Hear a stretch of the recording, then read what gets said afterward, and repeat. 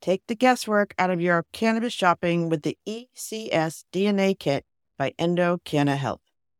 If you take pride in your canna nerdiness or are just canna curious, this kit empowers you to find more about the best cannabis choices. Right now, you can save 25% off your DNA test at endodna.com using promo code POD25. Your purchase includes the Endo DNA Collection Kit, Endo Decoded Report, personalized cannabinoid and terpene suggestions, and Endo-aligned products matching in your state. There will also be suggested dosage guidelines and optimum methods for inhalation or usage. Once you know your personal ECS data, you can shop Endo supplements tailored specifically for you. And right now, Endo DNA is celebrating their new patent with a buy one, get one offer on their Afika soft gel lineup. And since I know that many of you struggle with sleep, I want to highlight Afika Unwind, created to support health sleep cycles using patented proprietary formulations of hemp-derived CBD, terpenes, and essential oils. If sleep is eluding you, sweet dreams are in your future. Buy one for yourself and get one for a friend at endodna.com. And don't forget promo code POD25 at the checkout for 25% off your DNA test kit. Hi, this is David Yaz at the Boston Podcast Network, hoping you are staying safe and healthy during this period of precaution over the coronavirus. It's difficult to connect with your clients and contacts in a period such as this, but here we continue to produce podcasts that allow you to connect with the people that you want to reach. You've got a wrapped audience like never before. People are home, they're listening, and they're waiting to hear from you. We can create a professional podcast with a quick turnaround and do the whole thing remotely so you don't have to leave your home. Get in touch with us at pod617.com. This is the Canna Mom Show with Joyce and Amy, a podcast where we are sharing the inspiring stories of the real women in the emerging cannabis industry. I'm your host, Joyce Gerber, mom, political activist, lawyer, and I've been speaking with women from coast to coast who are leaders in the revolution of cannabis and caregiving, and along with my Canna sister, mom, realtor, cancer survivor, Amy Searles, we are on a mission to empower women-centered cannabis businesses by sharing their stories with you. So go make a cup of tea or roll yourself a joint and come learn something new about this magical plant on the Canna Mom Show with Joyce and Amy.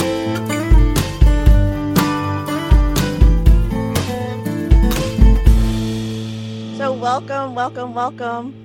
We have Amy. We have another Amy. So we're going to do another Amy. Her name is spelled much more fun than mine. I got the boring end of the stick on that one. Oh, stop. We're all in it together. All of us Amy. We're all awesome. So we're going to introduce our other Amy today. We're going to do a little COVID check-in and then right into the Canna Mom Show and learn about what she's doing out there in Colorado. So today's guest is speaking with us from her home in Colorado and is the first person I've heard claim that cannabis years are like dog years. And we are all feeling it. Her start in cannabis tourism was a good learning experience that helped her see the necessity of professionalism in this emerging industry. During her time at an integrated marketing agency, she dug deep into learning about the cannabis industry and had an aha moment at a panel of NFL players, which led to her joining Simplifia in 2016. Founded in partnership with Vicente Sederberg Law Firm, her firm is the leading regulatory and operational compliance software platform serving the cannabis industry. And they love compliance, and that's great for cannabis brands across the country. Today's guest is a member of the National Cannabis Industries Association Marketing and Advertising Committee, and in 2018 was named one of the 10 influential women to meet. She understands the complications marketing cannabis products, and we are looking forward to speaking marketing, tourism, and cannabis business with our guest, Amy Larson. Welcome, Amy. Thank you. So happy to be here. And I think I pronounced your company incorrectly. That's okay.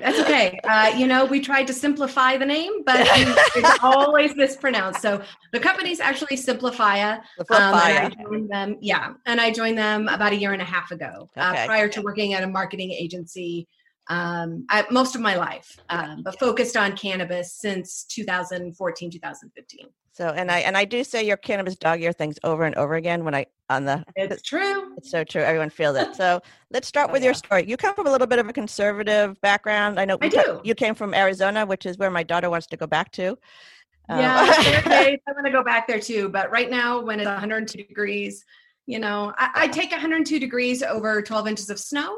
It's true. But yeah, so I grew up in Arizona, came from, conservative family, conservative background, grew up and, we grew up in the 80s and Nancy Reagan told us, no, and all drugs were bad. And that's the mindset that we moved forward with.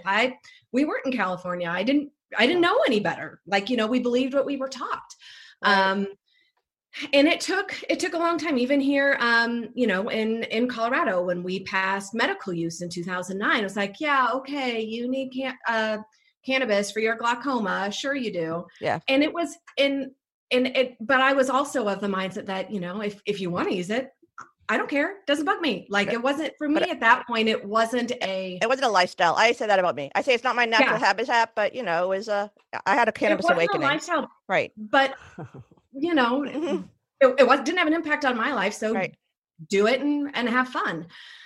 When Colorado passed adult use in 2004, or they passed in 2012 when it became legal in 2014, that's a little bit when my eyes kind of opened and I started seeing that, okay, this is a real it's a real opportunity, and it's a real thing, and it's a real plant that's really helping people.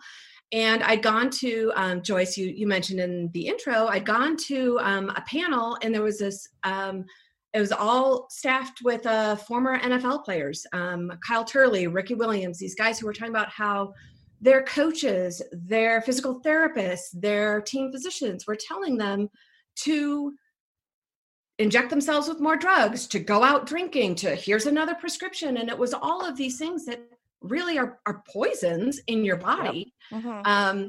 But they couldn't use cannabis, and cannabis was frowned upon, and they would get suspended, they would get kicked out. And even though the healing properties, especially from, traumatic brain injury and, the plant being a neuroprotectant, it was that for me was the holy cow. There's something to this that they're telling that we don't understand. So, and I will just go, I'm coming back to COVID because I did forget to do our COVID check-in. So I was actually reading in Israeli Times about how they're trying to think of how cannabis can work on this virus. So that's kind of an interesting connection just to where we are at this moment. And because it has anti-inflammatory properties, and that could help the lungs. So I just like, Amy, what's going on in your house? Because you're all home, right? And I know that your husband is I like that your husband is is he a fireman or he's a police officer? Oh, we don't get those two confused. No, and that's the other very thing. Interesting relationship to have with someone in this industry. It is. So and people are always kind of shocked, and they're like, wait, what? How does that work in your house? And, right. It works just fine. I mean, he does tell a funny story. The first time he pulled someone over in 2014 and had to actually give them their marijuana back was a very interesting experience for him. But he would tell you, 7 days a week and twice on Sunday, he'd rather pull over someone who was under the influence of cannabis than someone who had been drinking. For his own safety. Safety, exactly. They're not going to pick a fight. They're not going to, try and shoot you. They're probably just going to, apologize and get out of the way. But we do have 2 kids. So in addition to all of that, working in cannabis, I'm a mom as well, obviously. Mm-hmm. My son's 14. My daughter's 12. Oh, yeah. Amy's in there with you. She's like deep. I have a 12-year-old boy. Yeah. I will tell you, I think the hormones of 12-year-old boys are even worse than the hormones of 12-year-old girls. Oh, don't say that. Don't say it. Sorry. No. Having lived through one and now living through the second. Yes. Yeah. But they're fun. And yes, we have all been home for 6 or 7 weeks now. And I will say that I really can't complain. I've been very blessed. My kids are old enough to do their own homework. For the most part, they're math questions that, once in a while mom has to try to help. And it's a good thing that it's not too complicated yet. I could never help with the math. No. I can go so far. Algebra is about my limit. But, for the most part, they get their work done. We have dinner at home. We're not running around to soccer games and basketball games and somebody doesn't have practice.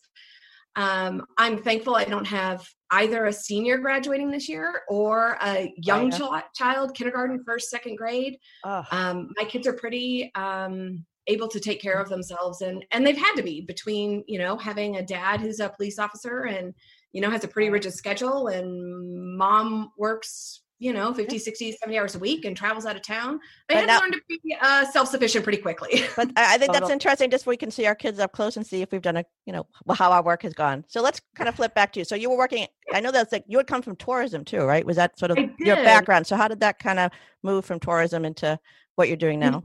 Sure. So I worked in tourism, destinations, food and beverage, restaurants for really the first 20 years really of my career. I started when I graduated from high school. And so I worked in tourism. And, I'll be honest, I'm thankful at this point. I don't work in the tourism industry. They're I know. Hit really hard right now. Brutal.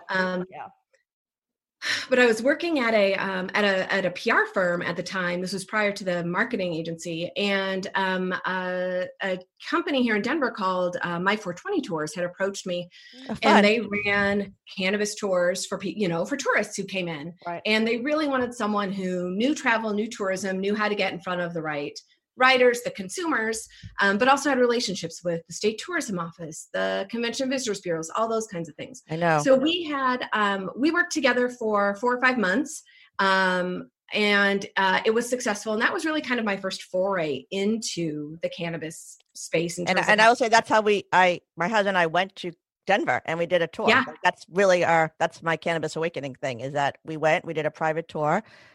Just curiosity. Mm-hmm. And I didn't want to do a bus, but I found something, to do, and I like to travel. Traveling is my thing. So we're supposed to go back to Denver this summer, but we were supposed to be in Spain last week. Yeah. It's not happening. I haven't left this room. All right. Tourism, cannabis tourism. Yeah. Yeah. So, and honestly, I think, and one of my frustrations at the time, and looking back, I understand it, but at the time it was, Colorado was, it was Colorado and I think Washington and Oregon. They were the only states that had legalized all at that same time. Yeah. And coming from a tourism perspective, I was like, why are we not talking about this? Why are we not, promoting this? And I understand now. And I understood then, I just didn't like the answer that, you couldn't promote tourism. You couldn't promote cannabis across state lines. So to draw out of state visitors, you were really kind of limited to advertising within the state of Colorado. Right. Anyway, so there was that complication. But also, the state was very concerned and very hesitant to put Colorado out there as it's just cannabis. And there's more to Colorado than cannabis. If people now think Colorado is only cannabis, none of us have been doing our job correctly for the last 20 years, right? Right. Yeah. They forget the mountains are there and the breweries are here and there's river rafting and all that kind of stuff. Like we've missed a step. It's bigger than that.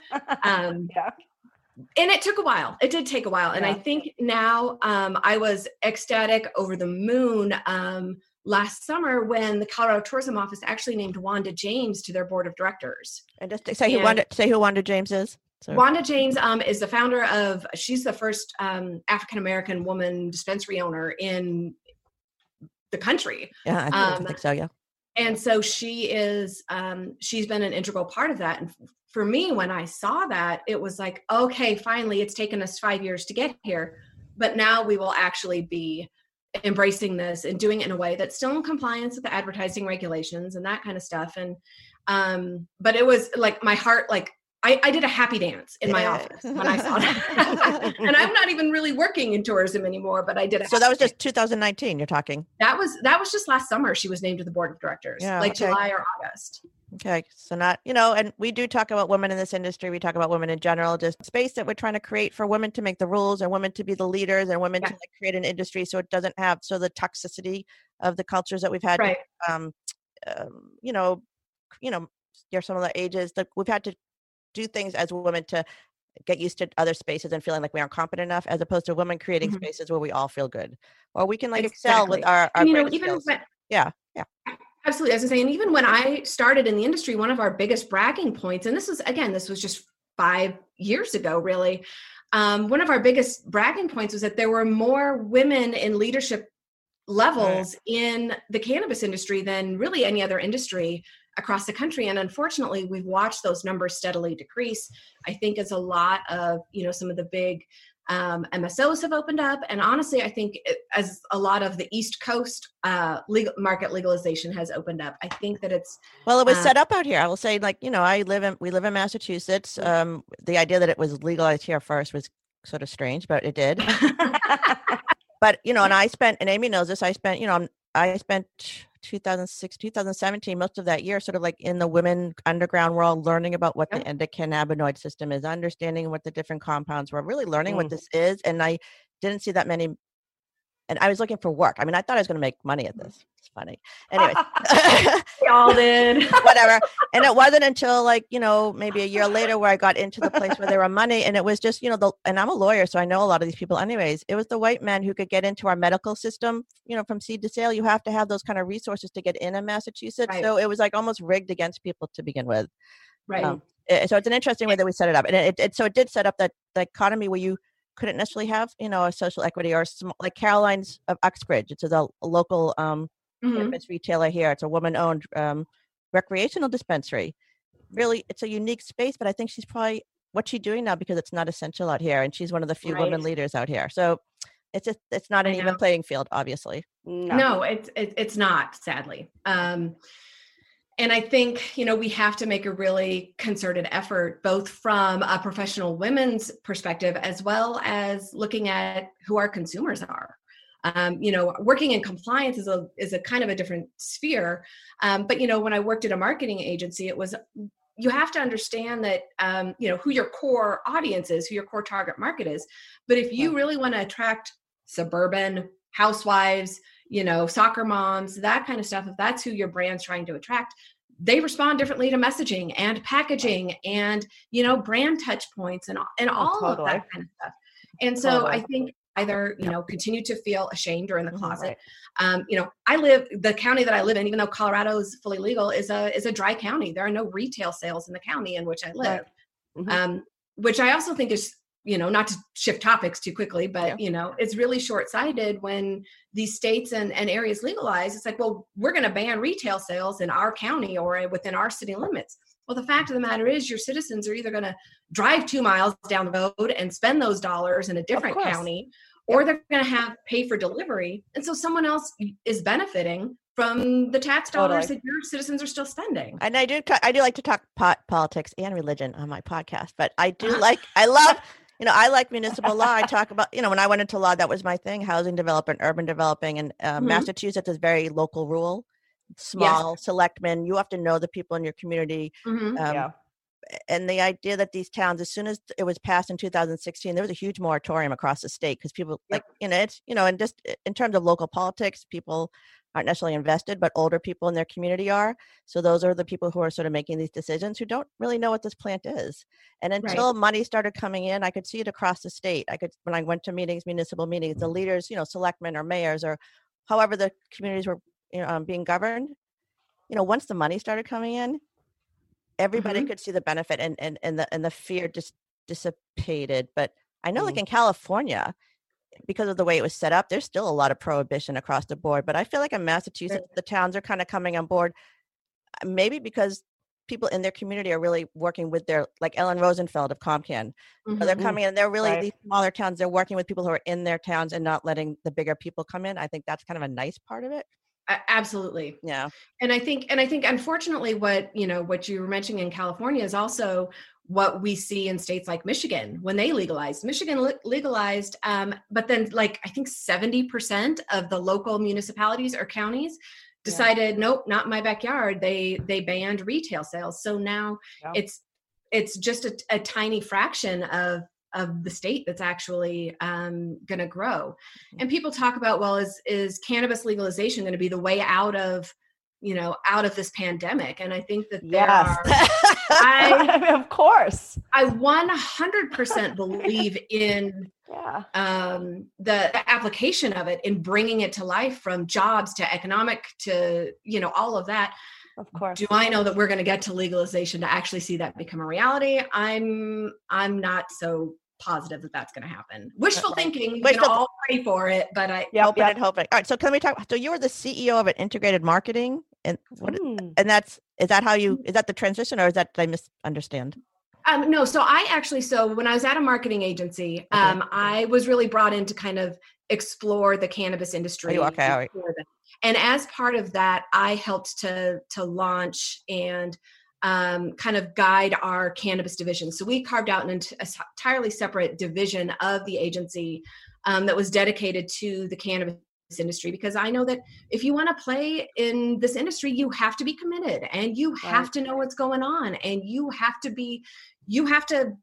kind of bear the struggles that they do. If you're an outsider and you're just coming in to make money on it, they're going to see right through it, and you're not going to succeed.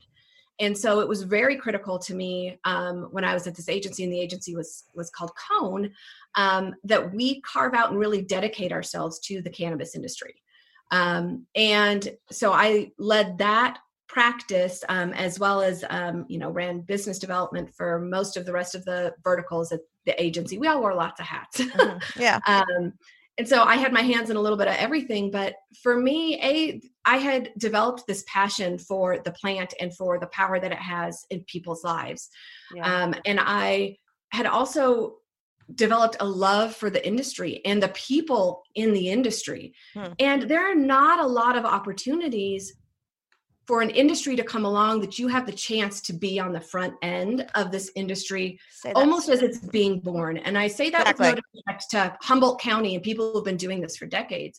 But as this industry is coming to life, there's not a lot of opportunities in a lifetime for that to happen. And so for me, it was that's what I wanted to do. This is where I wanted to be. Yeah, that's I think that is the mantra. And I say this just because I'm a woman who's been in and out of work, and getting back into any industry is hard when you don't know anything. Yeah. And you're older, but nobody knows anything. So as long as you learn it and you work hard, hopefully you can be part of you can use your micro skills and be part of this and build it in the right way. Yeah, absolutely. And so it was the reason I wound up transitioning from the agency to Simplify was actually the CEO at Simplify had actually been a client of mine at a PR firm, in the past.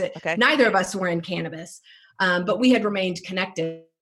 And I was not going to have the opportunity to focus just on cannabis staying at the agency. I honestly filled in too many other roles. And it's really what I wanted to do. And the stars just aligned, and I was able to join Simplify. And now I get to focus all of my time and energy in cannabis. And, compliance doesn't sound like the sexiest part, it's not a really cool brand. It's not this cool like vape pen, but it's really, I believe 100% that it is what is going to help bring the plant and bring the industry forward in a legitimate way. And so that people outside of the industry further accept it. Oh, absolutely. And talk about the difference it can make. Yeah, so that it's, and I will say it's the women I'm talking to. It's these women who are CPAs who have discovered in their, that this is something that they want their firm to work with, and they are the leaders because they're seeing how it can help them make money, really. And and the importance of the professionalism. I can't overstate the importance of this. Because of the history and the people who kept it alive, the brave people who stayed within for prohibition. I just heard the story on the radio about this woman who wrote a book. Her mom, she was one of the brownie makers in San Francisco in the 70s, and kept, I think it's called Home Baked. But just how she was a child, so she knew she was an outlaw at some level, but she she couldn't tell anyone what her parents did in the 70s, and like where we are now is so different. Right. So but the people who are in that world it wasn't a structured world. It wasn't a regulated world. And I keep hearing stories from people, in California who tried to transition, and it didn't work. The regulations on this industry are so severe. They are. And if you make a mistake, the punishment is drastic. And the risk management in this is so abnormally risky that it's just coming to transition. So the idea that you have someone putting in rules and people have to set up within the rules. I think some of the rules are going to get, you can see it now, like even like with delivery, some of the rules, some of the policies are being eased because I can see they're not necessary. The 8,000, the 8,000 check-ins to get your dispensary entrance have now been reduced to show them your card and they throw it through your window. Exactly. I know. Right. And you have to laugh at these states who are like, we've put these temporary regulations in place, but don't by any means think that they're going to last till this is over. And it's like, consumers aren't going to go back to the old way. No, it's so arbitrary. I'm sorry. I said it's arbitrary, the rules that they put in place. Yeah. It is. And we joke, we half-heartedly joke that, this plant is regulated more than plutonium is. And we only half joke because I think we're probably pretty close. Oh, it is true. It is absolutely true. And we do make fun of it all the time on the show just so people understand why it's so ridiculous. But I understand why, we are living in an anomaly history. We are living in this 100 years of degradation of this plant to the point where I believe that if you smoked it, you had brain damage and you had to go to jail. Right. That's a really hard thing to overcome. So I get it, why people were so nervous when they put these rules in, but now they can see that it's okay and they can start easing up because it would actually make the industry more profitable because they wouldn't have to keep implementing all the craziness and the packaging. Yeah. Oh my God, the packaging.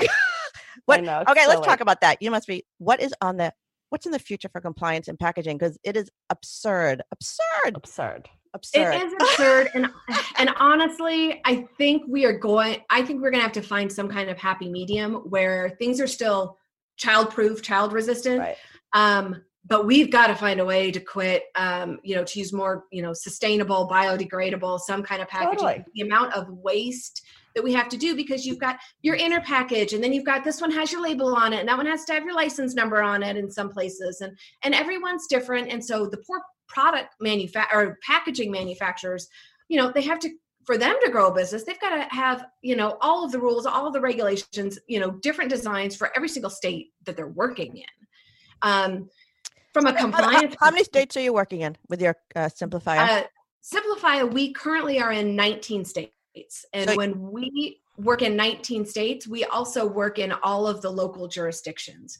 So for example, like we've been updating all of the COVID-19 regulations as they have come out. Wow. So we have done updates of over 100 different we've made over 100 different updates in over 52 state and local jurisdictions. Now, when you compare that to the actual number of legal states, it's, we're double and tripling up here sometimes. So are you in terms of I'm just trying to get clarification of what you do. So as an attorney, I think of like regulations, they like update them regularly, do like the amendments. So are you actually a database of people can go and access the information, or are you just informing your clients, or how is this working with your compliance?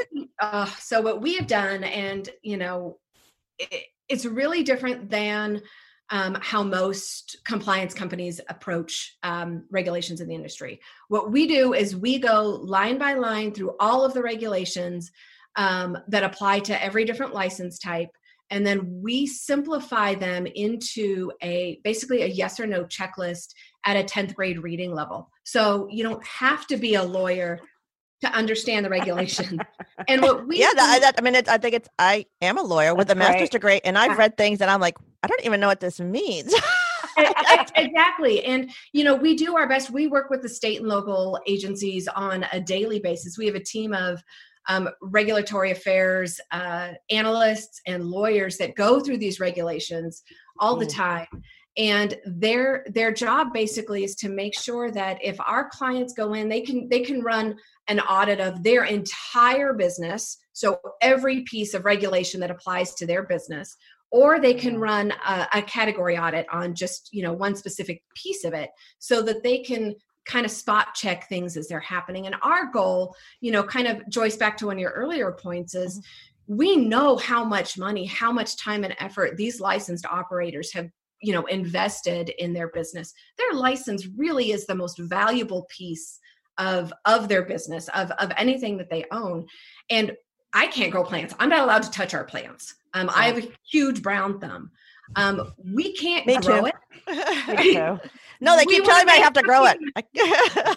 We want to make sure the people who can grow it continue to grow it. Exactly. And the people who provide it and sell it can continue to provide it and sell it. So our goal is to help make sure that those licensed operators maintain their license and continue to be able to provide this essential plant to their customers and to their patients. And I saw, is that your connection to Vicente Sederberg, or is that? So we were kind of born in partnership with Vicente Sederberg, because when they started, after Colorado legalized, when they started having to go in and audit their clients and audit their customers and, make sure they were going, all of the I's were dotted and the T's were crossed, they found that there had to be a more efficient way to do this. There had to be an easier way to go through and, help their clients be compliant and maintain their compliance. And so that's really where the software piece came into it. Mm-hmm. And so when Simplify launched in 2016, full transparency, it was really a tool designed for lawyers. We were trying to sell it to licensed operators, but it was a tool designed for lawyers. Yeah, which makes sense. I mean, obviously, lawyers don't know everything, people. We look stuff up. That's how we know it. And our clients kind of, at the time kind of said, this isn't how I would use this, and this doesn't really work the way I want it to. So, it's simple. It's only 3 years old. We're only 3.5 years old. And so software tech and software updates take some time, but we've done a lot of great use case scenarios, and the way that the software is built now and the way that it is, we have a huge update coming in about a month that is going to, make it so much easier for people. So now it really is designed for someone who is not a lawyer to audit their business. They can go through their grow, they can go through their manufacturing facility, they can go through their dispensary, they can use it as a training for their employees, because nobody wants their valuable, their bud tenders doing something that they shouldn't to someone they shouldn't, and then they've now been fined or lost their license. So it's a really incredible tool, and we joke that, compliance is the sexiest word in cannabis because we'll keep you out of an orange jumpsuit. Right. That is going to actually be the title of your show. Okay. I love it. That's so funny. So can we just talk about, I have a couple more minutes and then I have to do a break, but who are some of your clients who you're working with now? And do you see any, in compliance, again, the labeling is a thing I talk about all the time. Right. Do states work together at all on this? No. Is there any idea that at some point we're going to be one country again and it's all going to be one? No, never. No. It would be nice, but my guess is that even if we get federal legalization, that is just going to add another layer of rules on top of what they're already dealing with. Because, you've got local, you've got state, and then you add federal to it. Everybody wants to be the end all be all. In California, you've got the BCC, and you have the Department of Public Health, and you have the Division of Farm and Ag.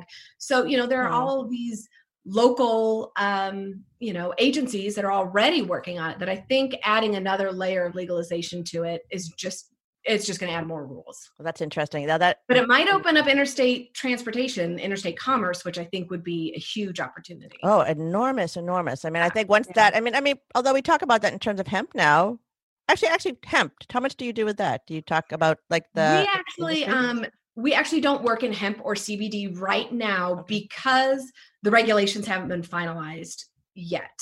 And because, to go through and to create all those regulations for them to then, implode and change, we just decided to focus on the actual cannabis licensed operators for now. We will eventually expand into hemp and CBD, but that needs to get a little more concrete regulations in place. And I think people don't actually understand how different the businesses are right now, especially having the Farm Bill passed, which, one thing I have been talking to people in the CBD hemp world, the farmers specifically, the whole 0.3 level is tricky, and that you can lose your license. You can lose whatever it is that allows you to grow it forever if you mess up. So, have you heard of anything about compliance elevating that 0.3 for growth? And the final product would have to be under 0.3. Has there been any discussion of that?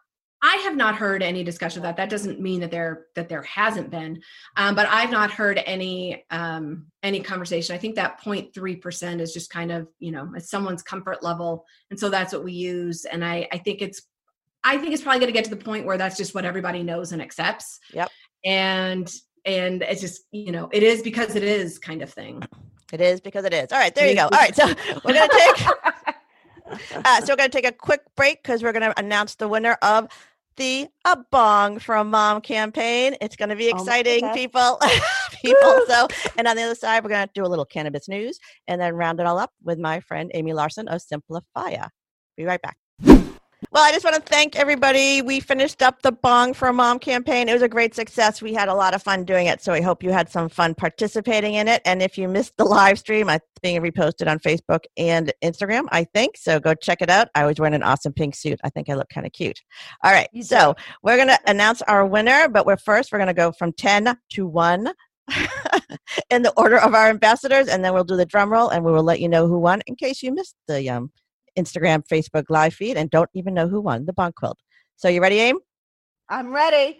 All right. 10. Heather Dagley of Bud and Blossom.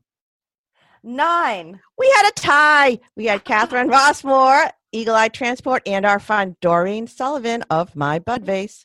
Woo. Okay. 8. Julie Battelle, this awesome nurse out in Massachusetts, helped me get my medical card. Love her. Oh. 7. Caitlin Moakley of Soil and Spirit and Cosmic Sister. 6. Oh, the amazing green nurse, Sherry Tuckus. 5. Oh, our friend, the president of ComCan, Ellen Rosenfield. What a great dispensary and cultivation center out in Medway. Love it. Yep. 4. Julie Ann Mejia of Holistic Hemp Solutions. She is a lovely person and she's an advocate for cannabis education. 3. My mom, Debbie Gerber, the Canna Nana. She was a good sport. Totally good sport. Yeah. 2. Liz Cost of Fog and Tree. She's got some great products out there in the western part of the country. You can smell like a tree in the cedars. It's beautiful. So check it out. The redwood trees. Yeah, the redwood trees. Yes. Beautiful. And Dave, number 1, you ready?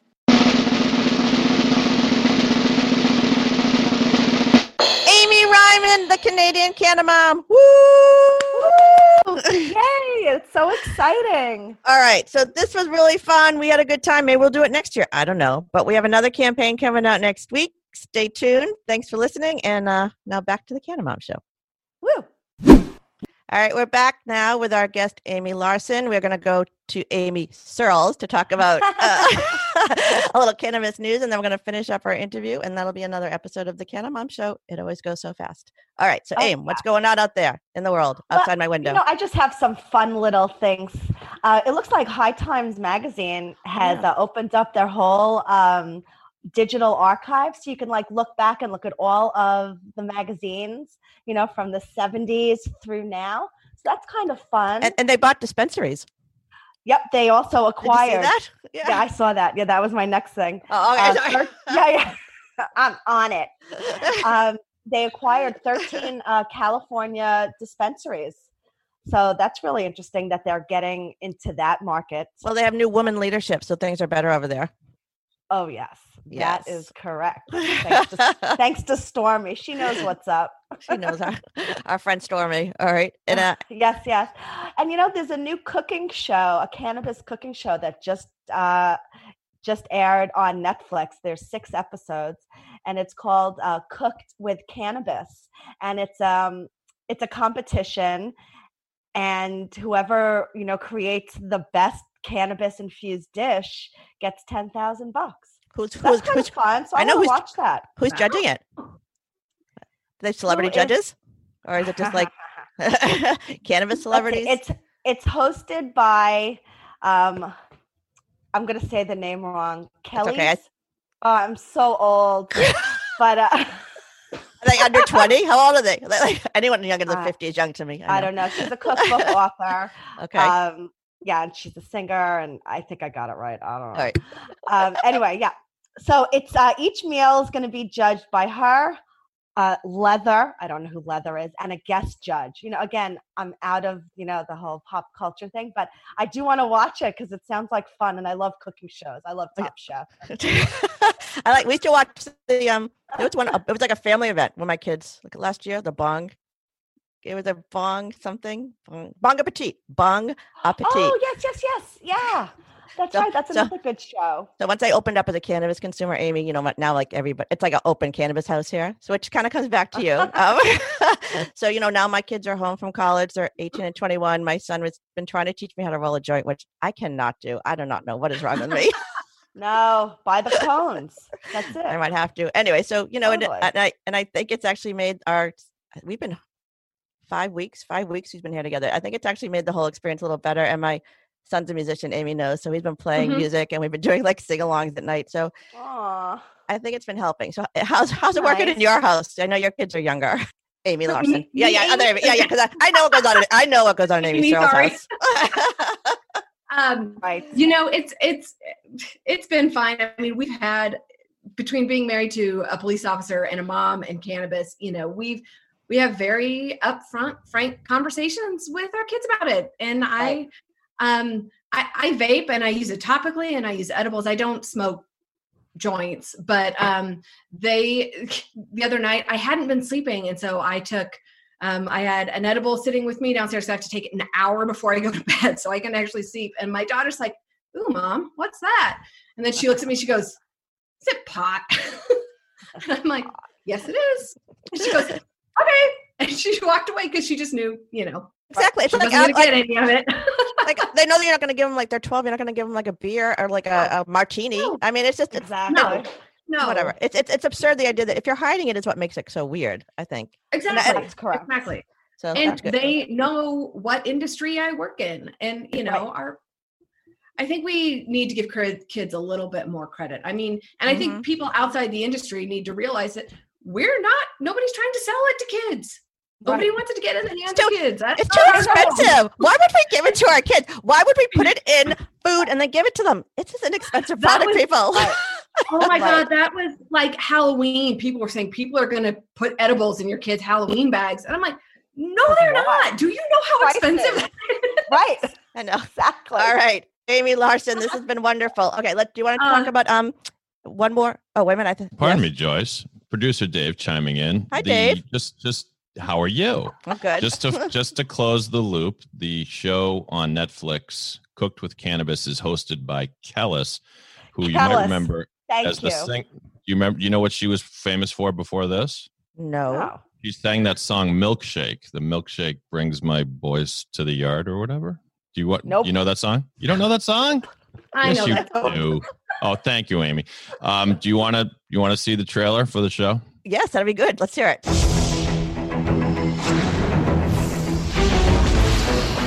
There is a revolution taking the cooking world by storm. And it's all because of this star ingredient.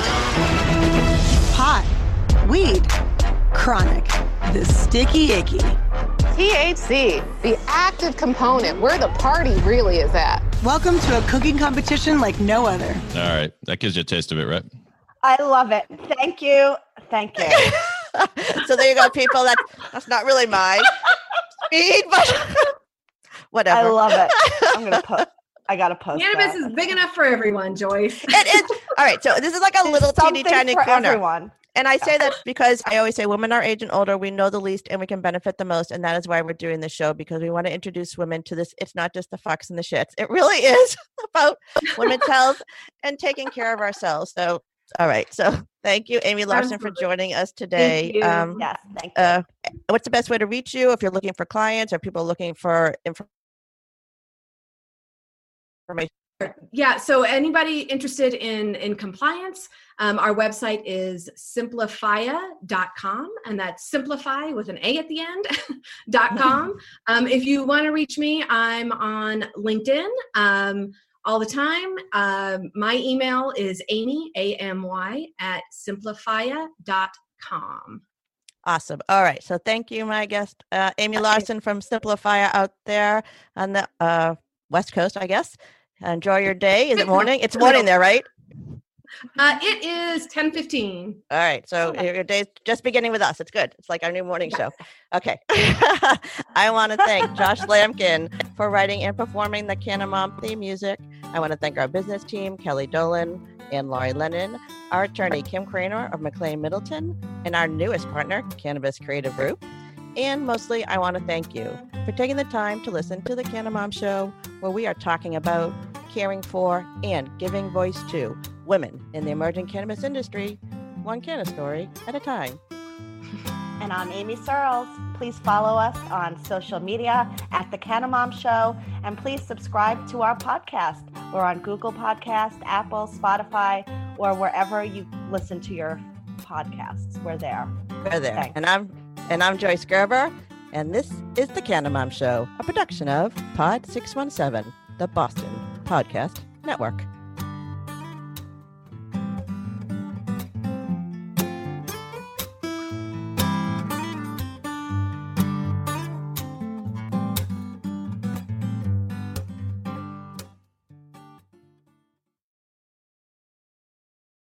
Thanks for listening to today's show. To check out more great cannabis podcasts, go to podconnects.com. Here's a preview of one of our other shows. I'm Larry Michigan, and I'd like to invite you to join Rob Hunt and me on our weekly podcast, The Deadhead Cannabis Show. Each week, we explore the latest cannabis and jam band news and reminisce with other deadheads and jam band lovers about the great musical acts that we've seen and heard. Check out a new episode every Monday.